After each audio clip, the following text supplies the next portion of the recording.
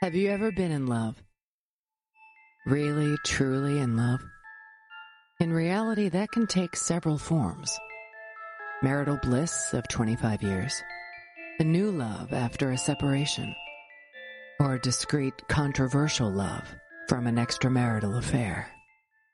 In early 2018, 3 individuals would take a chance on love. But on a sunny spring day in the suburbs of Philadelphia, they would discover what happens when that love implodes. This is the case of the Gerardot love triangle. Hi, everyone, and welcome to episode 8 of Crime Cave. I'm Christy, and today's episode is quite the controversial one because the circumstances involved really could happen to any of us. So let's get to know Jennair, Mark, and Meredith.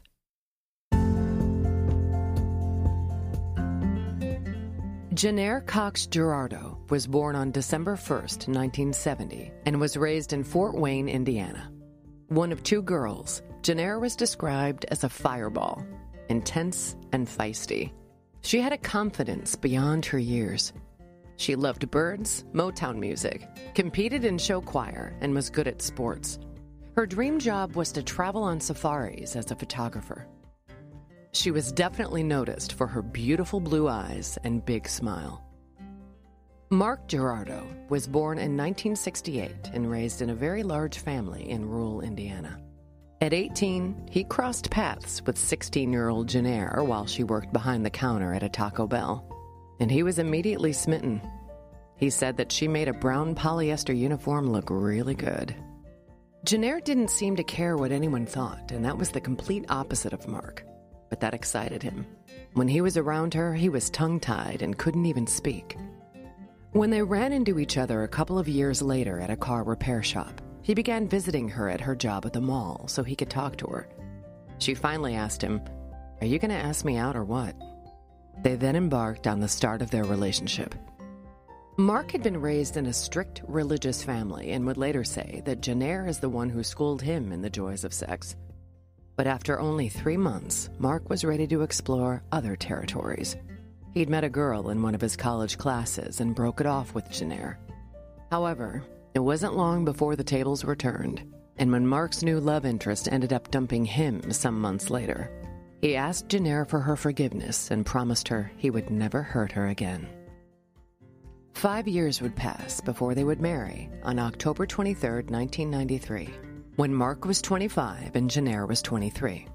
Their wedding video depicts a luminous couple singing to each other as they danced to Frank Sinatra's "It Had to Be You." Mark said they were happy and that he couldn't imagine not being with her for the rest of his life. Over the next 24 years, they had their ups and downs. They vaguely discussed having kids, but didn't really have a plan. Instead, they had 2 golden retrievers. Both pursued careers in marketing. However, Jennair experienced occasional job instability. About 10 years into their marriage, when Mark traveled to Berlin with his best friend, Mark had a one-night stand with a woman he met. When Jennair found out, the couple attended marriage boot camp and resolved to repair their marriage and move forward. In November 2011, they moved to Greenville, South Carolina, where they both found new jobs in marketing. With a new environment, they experienced somewhat of a renaissance in their marriage, frequently exploring the state's mountains and beaches. Throughout the next several years, Jennair would find temporary success in the marketing field, but would often find herself getting laid off or let go. She struggled to find another job, which took a toll on her self-esteem. She eventually took a job as a cashier at a Publix grocery store. Meanwhile, Mark noticed a job opening on LinkedIn for a creative director at the University of Delaware. Since both he and Jennair hadn't planned to make the South their forever home, Mark reached out and was soon on his way north for his interview. On October 3rd, 2017, Mark walked into the office of 32-year-old Meredith Chapman. Meredith Sullivan Chapman was born January 31st, 1985, and raised in Newark, Delaware. A dynamic and talented multitasker, she earned both her undergrad and her master's degrees from the University of Delaware, where she was cheer captain and involved in gymnastics, dance recitals, and student council. She would then embark on a successful career as director of digital media at UD, where she taught courses in digital marketing and public relations. Married to City Councilman Luke Chapman for 8 years, Meredith made a run for state senate at age 30, participated in several races for charity, and made the list of Delaware's 30 under 30. Incredibly photogenic, Meredith was always posting to social media with the hashtag #AlwaysTheGirlInGreen. She was only 4'11", and her major shopping weakness was high heels. Mark got the job. Meredith had asked him to start right away, so while Jenner stayed back in South Carolina to get their personal affairs in order and list their home, Mark moved ahead to Delaware.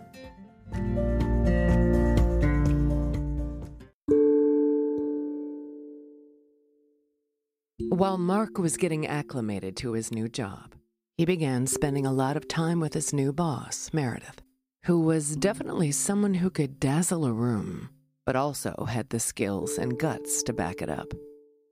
Mark was also apparently dazzled.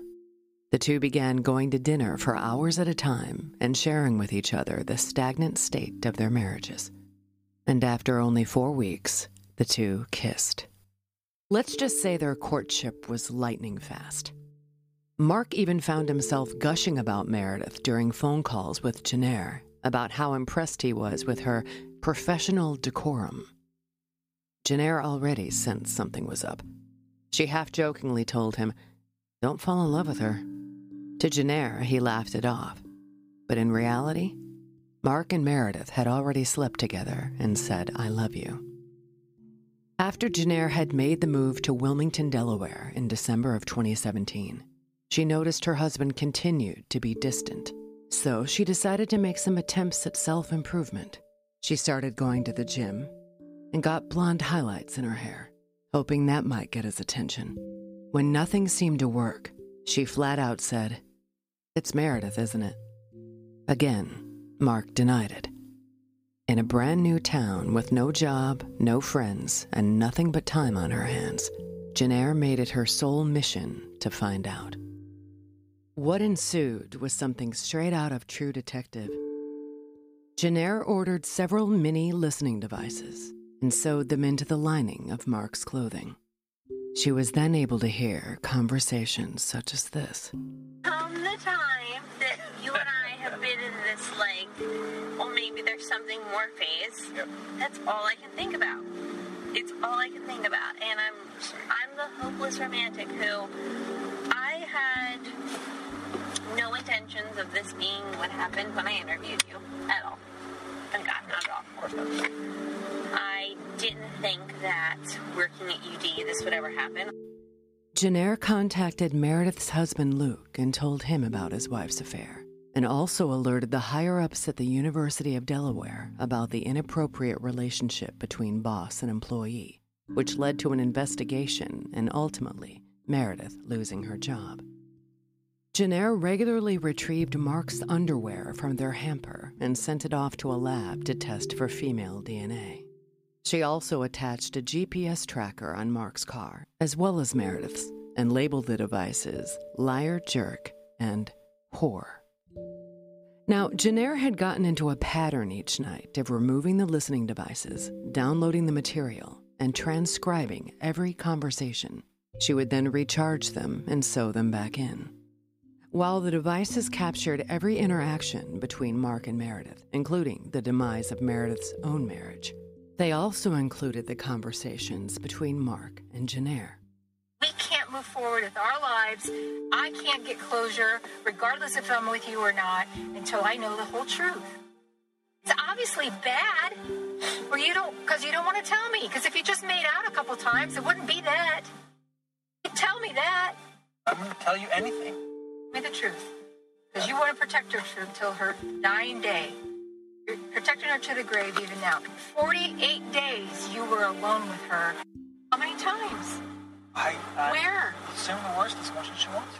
No, see, that's just it. Details. It's not all the details. I just want to know, did you have sex early on? No. And did you have sex at a hotel? I want to know the truth. No. Mark, oh my God. that. Do I need to Someday you will. I don't want someday. I need to start this process now. I need it. Now, this is only one example of Jenaire's obvious desperation and emotional spiral. I highly recommend listening to the podcast called Bad Bad Thing by Barbara Schroeder. It's a 6-episode series devoted only to this case and includes incredibly in-depth conversations that were captured on Jenaire's recordings. Meanwhile, Meredith's life was looking up. She had accepted a prestigious position at Villanova University as an assistant vice president, and of course, was continuing her relationship with Mark. Jenaire and Meredith met briefly only once. Mark had told Jenaire he was going to do some work at Starbucks, but his GPS tracker said otherwise. Jenaire made her way to his actual location, a wine bar where Mark and Meredith were tucked away at a cozy table for two, sharing a bottle of wine. Jenaire stormed up to them and loudly demanded that Mark come home now. He told her no. Meredith remained stoic, but Jenaire leaned over and whispered in Meredith's ear, "There's a special place in hell for women like you."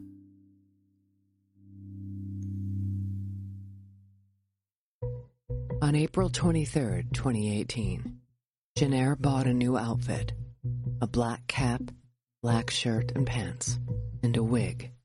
She fed her cat and dog, cleaned their apartment, and laid out some of her and Mark's financial documents. She rented a car, drove to Radnor, Pennsylvania, and parked a couple blocks away from Meredith's new house. She walked up to the entrance of an enclosed porch, broke the door glass, and let herself in. She found a broom and dustpan to sweep up the broken glass, and waited. Meredith finished up her workday and posted a beaming selfie on Instagram. Shortly before 7 p.m., Meredith walked into her home, and Jenaire shot her in the face.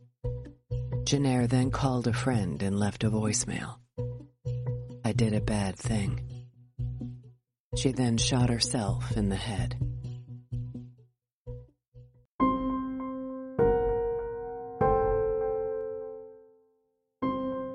Here's what we know about the week leading up to the murder-suicide. Mark had believed that Jenaire was turning a corner and seemed to be acting normal.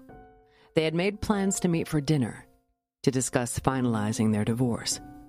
But instead, Jenaire was outside Meredith's house, sifting through her garbage can. She then texted Mark a photo of a used condom and sent him 3 final messages. "You ruined my life. I hope you never find happiness." And, "Bye, Mark." He quickly deduced that Jenaire had made her way to Meredith's house to confront her. But what he found when he got there was his worst nightmare, which seemed to be what Jenaire wanted. Mark would sell all of his belongings and drive across the country, starting a new life in California. So what are we to make of this case? There's no mystery, there's no whodunit. There's just 3 adults who made some decisions, and 2 of them ended up dead. Now, there is a lot of coverage on this case out there, and of course, subsequently, lots of feedback as to who's to blame. This is a tragedy for all involved. Now, it should be noted that Mark wrote a book about his experience, hoping that it would help others, and actually all the proceeds have gone to charity. These were 3 individuals that had a lot to offer the world, but their lives were destroyed. One final random thought that kept going through my head as I was researching this case. How Jenaire didn't find work as a private investigator is absolutely beyond me.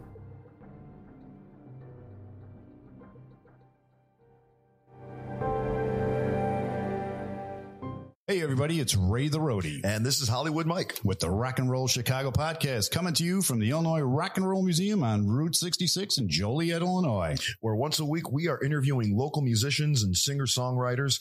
And the podcast itself covers a wide range of topics, including, but not limited to, the history of rock and roll in Chicago, the current state of the scene, and the challenges and opportunities facing musicians today. So join us every Tuesday for a new exciting episode of the Rock and Roll Chicago podcast. Thanks for joining me. This episode of Crime Cave has been brought to you by Fortress Defense Consultants, providing security consulting for educational institutions, corporate facilities, and houses of worship, as well as pepper spray, situational awareness, and defensive firearms training for police and private citizens. Find Fortress on the web at fortressdefense.com. Contact Fortress directly at 708-522-8060 or email them at info@fortressdefense.com. Avoid being the subject of a future episode of Crime Cave. Train with Fortress today. Until next time.